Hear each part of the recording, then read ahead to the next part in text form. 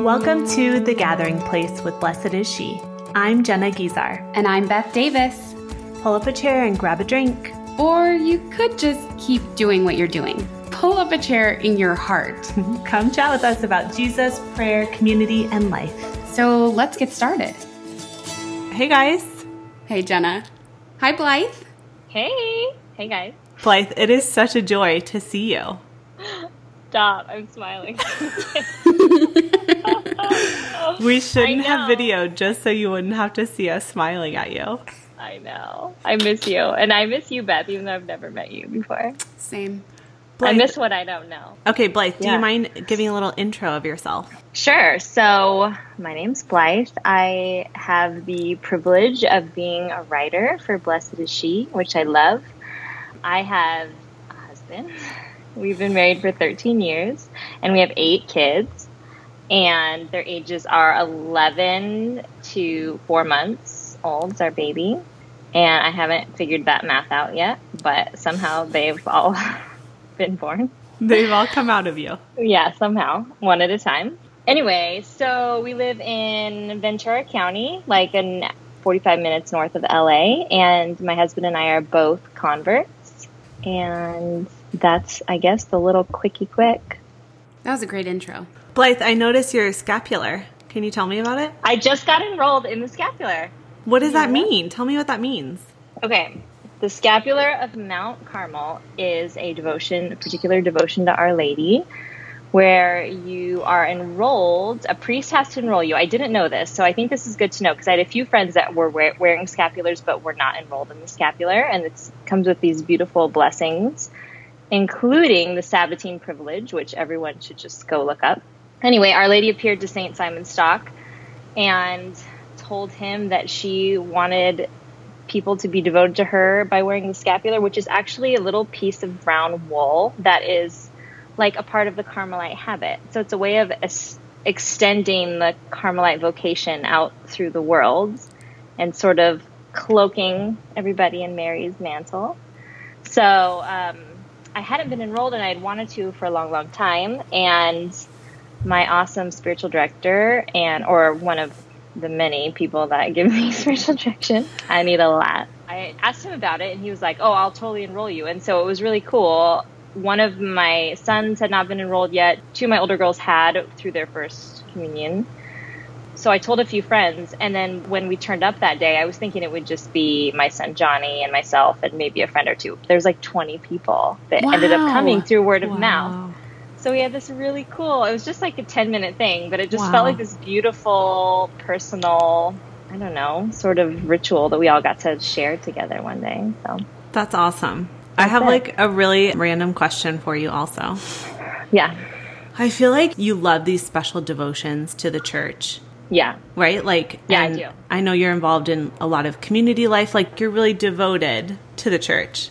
And I'm just curious, did you do that as a Protestant? Like, were you like super in it like this and just soaked up everything and read everything you could? And like, how did that translate the same? Or is it just because the church has this like deep well that you just keep on uncovering? No, I don't think. I mean, I think it was a faithful Protestant for sure, and I was involved in as much as I could be. Like, I was a youth ministry leader, but I think it's mostly just the fact that I feel like, I guess deprivation is not the right word. I wasn't deprived of God because God was always, he was still with me and still my Savior and still my Father while I was Protestant. But there's something about stumbling upon the well, like you said, of the faith that I wanted all of it, and it's not fair to say that I like read everything, there's so much that I lack for sure. But I think especially devotions, Marian devotions, or, learning about her apparitions or insane miracles, like Eucharistic miracles, those things always were I feel like I just couldn't get enough of them once we became Catholic, because it was all just evidence of the richness and the reality of our faith that I had missed out on for so many years. So I think that really does have a lot to do with it. It's not old hat to me, it's all feels really new and beautiful. Yeah, Beth's a lot like that too. You like a lot of stuff. I like a lot of stuff, yeah. I like a lot of stuff. Yeah, I get on board with stuff. Like, I find out about a devotion, I want to read all about that, or... Yeah. I'm not as good as that. I feel like there's just a few things that have really struck me. Like miraculous medal is something that seemed really clearly Our Lady saying, please, please, please do this. Yes. And so many popes were enrolled in the scapular and really promoted it as a very, very important devotion to Our Lady. So I almost feel like that you maybe could say there are a hierarchy of devotions. You know, I don't think any one of them mean more than the other, but I think there are probably a few that seem pretty clear, like the rosary, you know, like, okay, this is something we should all probably be doing. Yeah. I mean, not probably, we should all be doing it, you know, whereas other devotions might feel a little more personal, like some people it can really apply to them and others not so much or whatever. I'm glad you asked about the scapular. I was just at Mass at a different parish this weekend, and they're having a special enrollment, like blessing in Mass, and they're offering scapulars. And I was like, well, wasn't Mount Carmel like, it was a week ago. It was last Monday. Yeah. So I wonder why it just came up again. Is that the day you did the enrollment? Okay, but let me tell you, 2 weeks before the Feast of Our Lady of Mount Carmel was the day that I brought up to I see him every Monday, so it was 3 Mondays ago, in the confessional that I brought up that I wanted to be enrolled in the scapular. And I even asked him, like, should I just go to my parish priest? What should I do? I wasn't expecting at all for him to schedule this thing. And he was like, no, let's do it. In 2 weeks, we should do it. And neither of us were aware that 2 weeks, the day was the Feast of Our Lady of Mount Carmel. No. So cool. Isn't that crazy? I found out like a week later, and he hadn't realized either. So the enrollment, we got to do it on that day, but it was not planned. Wow. How crazy. You should do it, Beth. Okay, I think I am going to do it. Do it. Well, you know, it's funny. I was talking to my mom. We have some stuff going on in my family. I felt very strongly that the only way through this is Our Lady. And I was in the chapel, and I was just looking at this beautiful image of Our Lady of Guadalupe. And strangely, I wanted to pray Mary Undoer of Knots novena. So I told my mom, and she was like, well, let's do it right now. Like, we were on the phone, let's start. And I said, no, I think we're supposed to start tomorrow. I can't explain that. And I went to Mass the next morning, and it was Our Lady of Mount Carmel. And I was like, well, that's cool. Oh, my gosh. Yeah. I love that. Isn't Yeah, that that's such cool. confirmation that she's right here? Yeah. And she's sort of saying, like, I mean, I feel like, you know, as a mom, there are these moments I encounter where I see my kids on the verge of doing what I want them to do. And I don't want to jump in the middle of what they're doing and, like, you know, control them. But I want to nudge them, just get them over the hump. And I feel like Our Lady is doing that so often with me. Like, she just sees me right there, and she loves my freedom, and she wants me to choose to love her. But she still is like a good mom. And so she's kind of just like, yeah, that's the way, keep moving in that direction, you know? That's like the best explanation of Mary's intercession I've ever heard. That's good. All right, well, I think we should do it. It's really, I think, so beautiful. The enrollment was really beautiful. And your girls did it in communion preparation? Okay, so my eldest daughter went through a homeschool group for her first communion, and yeah, they just did it. It was just this cool thing that, like, the parents didn't even know about it. Just at the end of the Mass, the priest enrolled all the kids, which was really lovely. What? And so I had planned on one of my other daughters doing it with me, but she was at summer camp the week before, and the priest at the summer camp enrolled all the kids that wanted to be home. So she got taken care of. So I feel like one by one, God's sort of knocking down our family in this devotion, and I think it's pretty obvious that we just all need to be enrolled. Yeah, sounds like a thing. I think it's a thing. And after you receive your scapular, you can replace it with a medal. There's like a scapular medal if you'd rather wear the little medal. The fact that this came up for you recently in Mass, and now we're talking about it, makes me feel like this is like Mary nudging you. I know. Here's your little nudge, Beth. Nudge, nudge. Mm-hmm. The saints This are random such stalkers. podcast with Yeah. my scapular hanging out of my shirt. I love it. Okay, so I am so curious how both of your prayer lives are right now. So before I had gone on this most recent 5-day retreat I did, my spiritual director had really kind of given me this beautiful, gentle little correction and kind of suggested that I might be working too hard in prayer and that I just needed to go and receive more. Just go to Mass and be in the presence, the true presence of Jesus, and receive healing in the Eucharist. And so I've really taken like a back seat in my prayer, which is very different for me and not totally comfortable. I'm used to feeling much more connected and having kind of an encouraging word or a prominent image like right at my fingertips all the time. Yep. And I'm very much in like a kind of sit back and receive place. Okay, so you're saying like just being able to receive God's love in prayer is something that is not easy for you. Yeah, I think I'm more of the posture I feel more comfortable with in prayer would be working on something. Like, okay, Lord, here's this thing. Let's deal with this. Let's correct my behavior. I need healing in this area, discernment over a decision or whatever. But really, all my prayer is the past few weeks has just been like me in the arms of the Lord. Like, I'm going to start crying. Not talking, not asking anything, just being in his arms. That's so beautiful. That's a really heroic way to pray.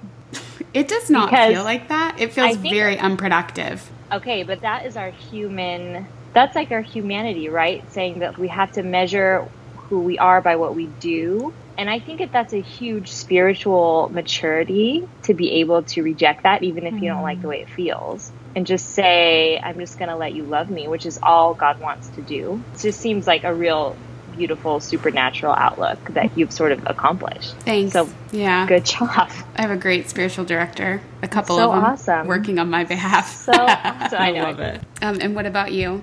Anything good in prayer? I feel like my prayer life is just struggle. I'm trying to learn that is good.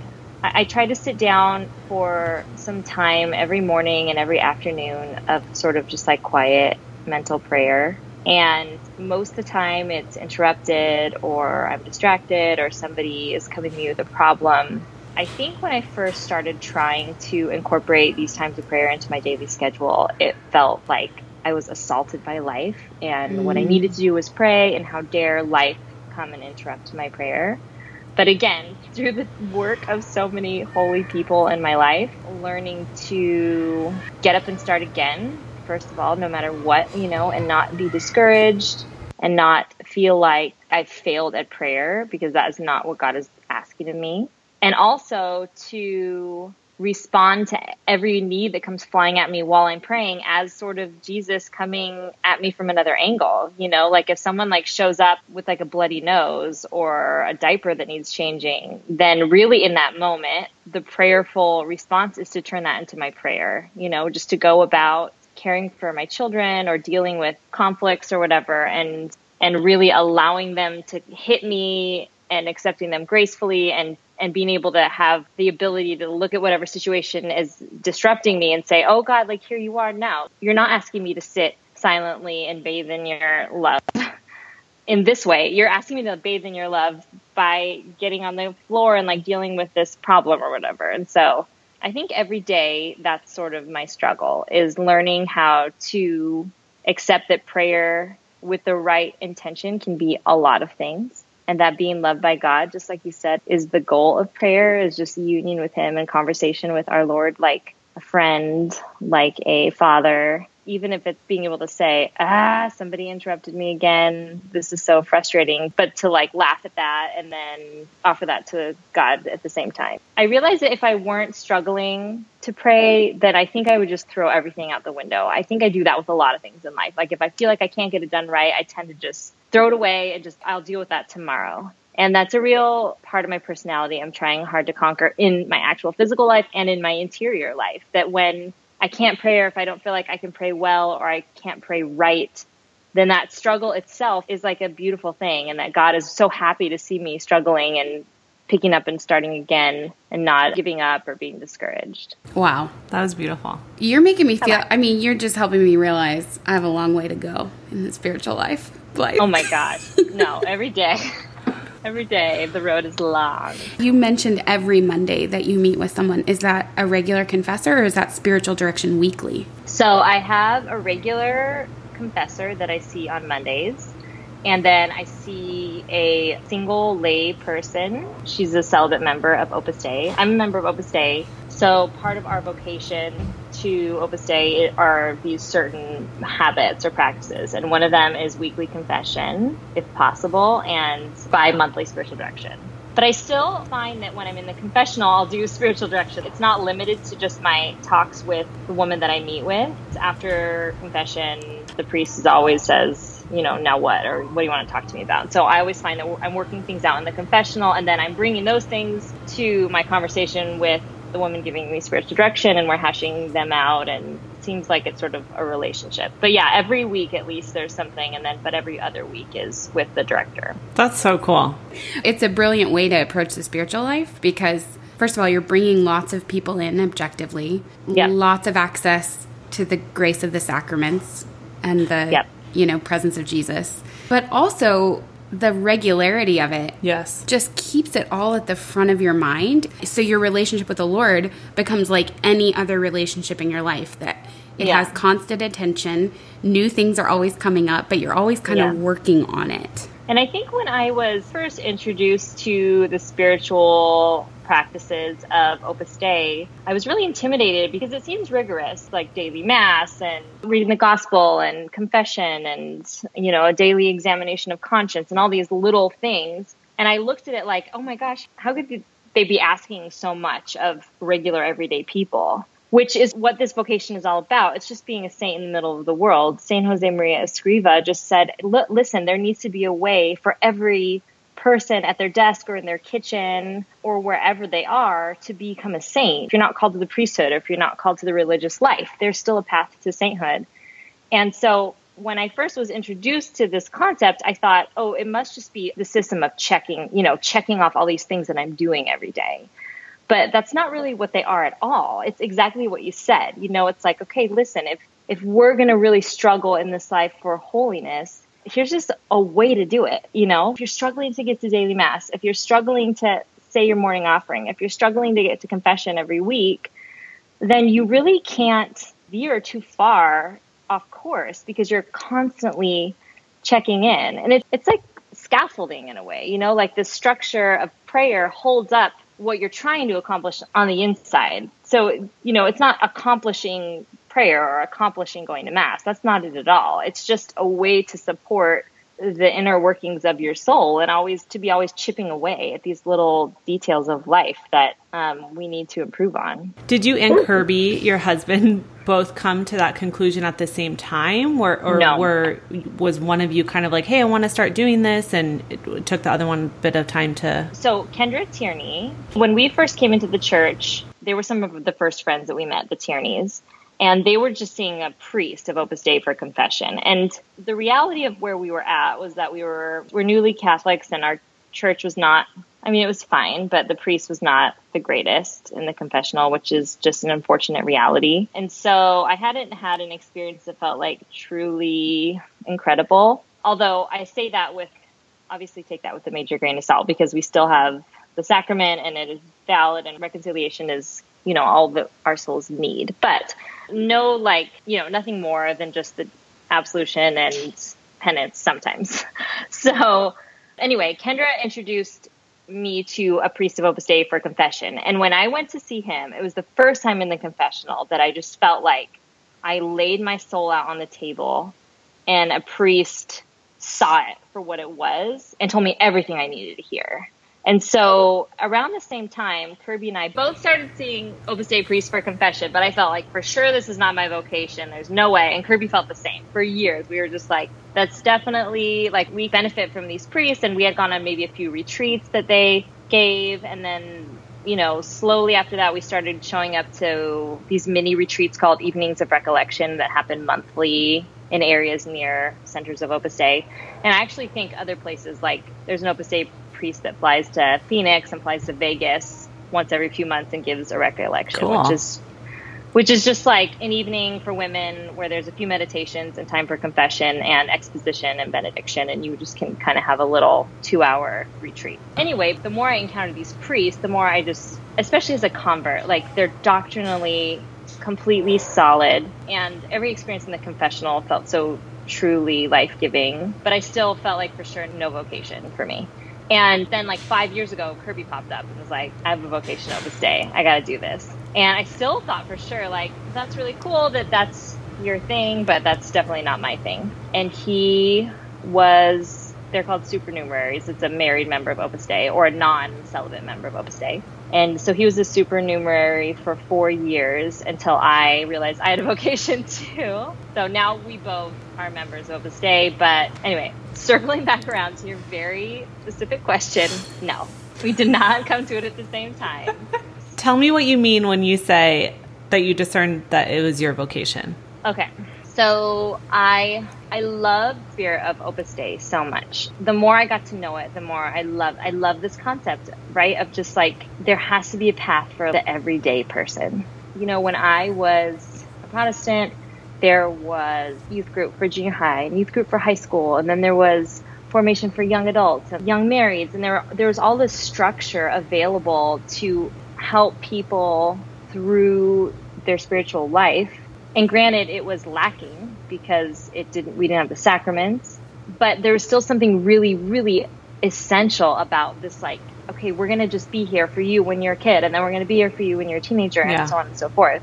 And thanks be to God, we came into the church, you know, as adults, and we had full knowledge of what we were doing, but it was a bizarre transition to walk into our first parish and just have the Mass. And of course, the Mass is all we need. We're going to be fine if we just have the Mass. But I really longed for someone who would say, oh, you're really trying to struggle at like organization or like practical stuff, you know, like prayer or how to be more gentle with your kids or whatever. Here are some practical ways to like start chipping at these edges in your life beyond the Mass. So before I even considered myself to have a vocation to Opus Dei, I really fell in love with what Opus Dei gave me, because I could go to Mass on Sunday, but I wasn't always guaranteed a homily that was theological or deep. But I could always go to my confessor. I could always go to one of these evenings of recollection.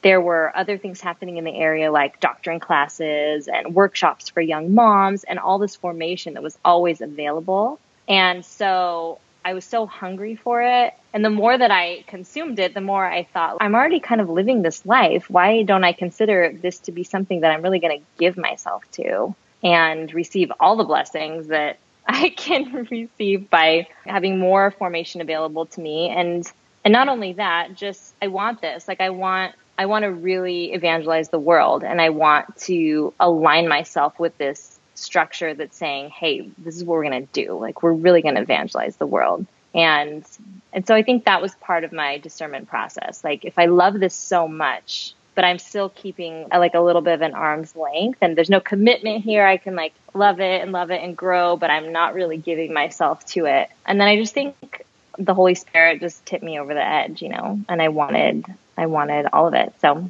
then I said, sign me up, and I got signed up. So what's involved in that? Is it like the scapular? Is it an enrollment? Are they promises that you make? There's no vows or anything like that. There is a lot of doctrinal formation if you join. There's 6 months of doctrinal classes. So everyone in Opus Dei is really, really sincerely well-formed and has great devotion to the Holy Father and the church, which I loved. I love that they were so utterly devoted to the church and to the Holy Father, and just like, we are here, we came out of the church and we're here to serve the church. It felt so utterly Catholic. So the preparation for that, is a lot of doctrinal formation, and then just sort of making a promise to live these as best as I can, to live these sort of structures of prayer in my life, and to really devote myself to them, and to devote myself to this family that is Opus Dei, and be available for ministry and for whatever I can be. It's simple. All I ever knew of Opus Dei was that Dan Brown book or whatever. With like Da Vinci Code. Crazy priest that like whipped his back into bloody shreds and stuff. But it's really so simple. I think the simplicity almost makes people feel like there has to be something else, but there's not. I see. Yeah. You know what I mean? Like, it's so basic. What else is there? Like, well, what really are you doing? Yeah. But it's mostly just really searching the Holy Spirit and saying, do you want this for my life? Do you want me to really devote my life to this means of formation and transforming the everyday? You know, the whole heart of it is everything is prayer. So when I'm standing at my dishwasher loading it, how can I learn to grasp this beautiful, amazing concept that every ounce of work can be turned into prayer and become supernatural through a right mindset? So that's my daily struggle. And I'm grateful it's my daily struggle, and it wouldn't be my daily struggle if I didn't have this beautiful formation from Opus Dei. I think the transformative power of this concept is for everybody, right? Like, you don't have to go special night of prayer. You don't have to have something in your area that's offering you classes. It's just our faith that tells us every day, like, look, this life is not meant to be lived in vain. It's meant to be lived fully. And by living our life fully, everything becomes transformed. Everything is supernatural, and everything is a way, is like a little road to Christ. I think what's so attractive about what you're sharing, Blythe, is that you're saying there is a way to be a saint and not be in the religious life. Like, there is a path for the everyday person with a job in the secular world, at home with your kids, that there's a way. And to me, I think what draws me about what you're sharing is the connectedness to the church and that routine of prayer, that the spiritual guidance. I mean, it offers so many of the things that we need in our daily lives to keep us rooted. And I think in a way, God knew what the modern church would need, because this is a really modern concept. This is the first personal prelature to ever exist in the church, which is sort of like a borderless diocese. There is a head, there's a prelate, there's structure, there's hierarchy, there's centers, there's laity, there's celibate members, there's married members, there's priests, but they can be anywhere in the world. And I think that is so essential to modern Catholicism. And granted, I'm speaking as like a baby Catholic, essentially. But I feel like the religious life is just not as accessible anymore. Like, nuns are not teaching our children in schools. Priests are administrators. They're busy. They can't even do baptisms sometimes unless you schedule it 3 months in advance and have all this documentation. And I don't think that's bad. I just think it's where the church is now. And so I think to have this other thing that's deeply embedded in the church, not separate from the church, but a part of, latched onto its mother, essentially, but saying, hey, listen, what we can do is have sound, solid doctrine and to go everywhere and to offer it to anybody on a Tuesday, on a Monday, on a Wednesday, apart from the parish priest who is really busy doing a lot of other stuff. But again, like, regardless of anyone's vocation or availability, the point is that we're living this Christian life now. As much as I would love to sit in a beautiful chapel for half the day or to read volumes and volumes of theology, like, I have to do the dishes and I have to do my laundry. And what this does is transforms our concept of the reality that we're facing and turns it into something supernatural and life-giving. I can love Jesus in my laundry and I can love him in my dishes, and that's what he's given me and that's what he wants from me. So instead of begrudging the life that I'm living, I can embrace the life that I'm living and turn it all into prayer, and we can all do that, So good. I can love Jesus in my laundry, but you can. I won't love Jesus in my dishes. I seldom love Jesus in my dishes, I should say. Oh my gosh. Something that I actually heard today that I thought about for this podcast in my little spiritual direction time was that we ought to, as Christian brothers and sisters, love everything the church offers for people, like every vocation, every special niche, super theological, cerebral groups, really charismatic groups, really service-oriented groups. The church is so good and so big, and souls are so vast and so different that there should be this many things for everybody. And we should really love that about every different type of vocation that we could find in the church. And so as somebody that feels like I have solidly landed on my vocation, I love being able to look out and say there are so many really good things. And what we should all be doing is just doing them really, really well. Yeah. I love that. That is so awesome. Jess Connolly is someone that I really love. I follow her on Instagram, and she was just talking about something kind of similar to that in the sense of just talking about like social justice stuff in terms of what really pulls on each one of our heartstrings is going to be totally different. Each one of us has a different empathetic heart towards something or a compassionate heart towards something, and that's all important. Yeah. That one thing that we feel passionately about, go be passionate about that, and Beth's going to feel passionately about something else. And so I love that you said that. It kind of reminded me of what she was saying just about social justice issues or political issues or things like that. Like you said, we're not, me, Jenna Guizar, I'm not for everything or for everyone, but there's something that the Lord has specifically given to me to care for and to nurture. And so I think that's beautiful to really look out into the church and the vastness of the church and say, all of this is good. Yeah. And all of us are just working on what it is that the Lord set on us. Yeah, And like God- which expression really captures my Totally. heart. Yeah. And doesn't it just speak to the generosity of God that he's just like, I love you all in all your different ways. So this one big church that is your mother is going to just take care of all of it. There's going to be some way to meet you all and to turn you all into saints. It's awesome. And I think it's really tangible, you know? I think if it weren't tangible for us, then what would it say about God, you know? Like if all he wants is us with him forever, then of course it makes sense that he would throw us a bone or a lot of bones. And I think he really has, obviously. Blythe, I'm so glad you're Catholic. I'm so Me glad. too. I'm so glad we're friends. And I'm so glad too, guys. we had this conversation. Blythe, do you want to pray? I would love that, Blake. Sure. I would love it. Okay. In the name of the Father, and the Son, and the Holy Spirit. Lord, thank you for calling us your children and loving us so deeply. Thank you for all the little interruptions in life. Help us to see how clearly they lead back to you. Amen. It's amazing. The perfect closing prayer for this podcast. So good. All right. We love you, Blythe. Thank you so much. I love you guys. Love Thanks you. for having me. See ya. Bye. Thanks so much for gathering with us here on the Blessed Is She podcast. Send over all your questions using the Anchor app. We'd love to hear from you. Connect with us at blessedisshe.net/community and join us on all your favorite social media platforms. Facebook, Instagram, Twitter. I love Twitter. Until next time.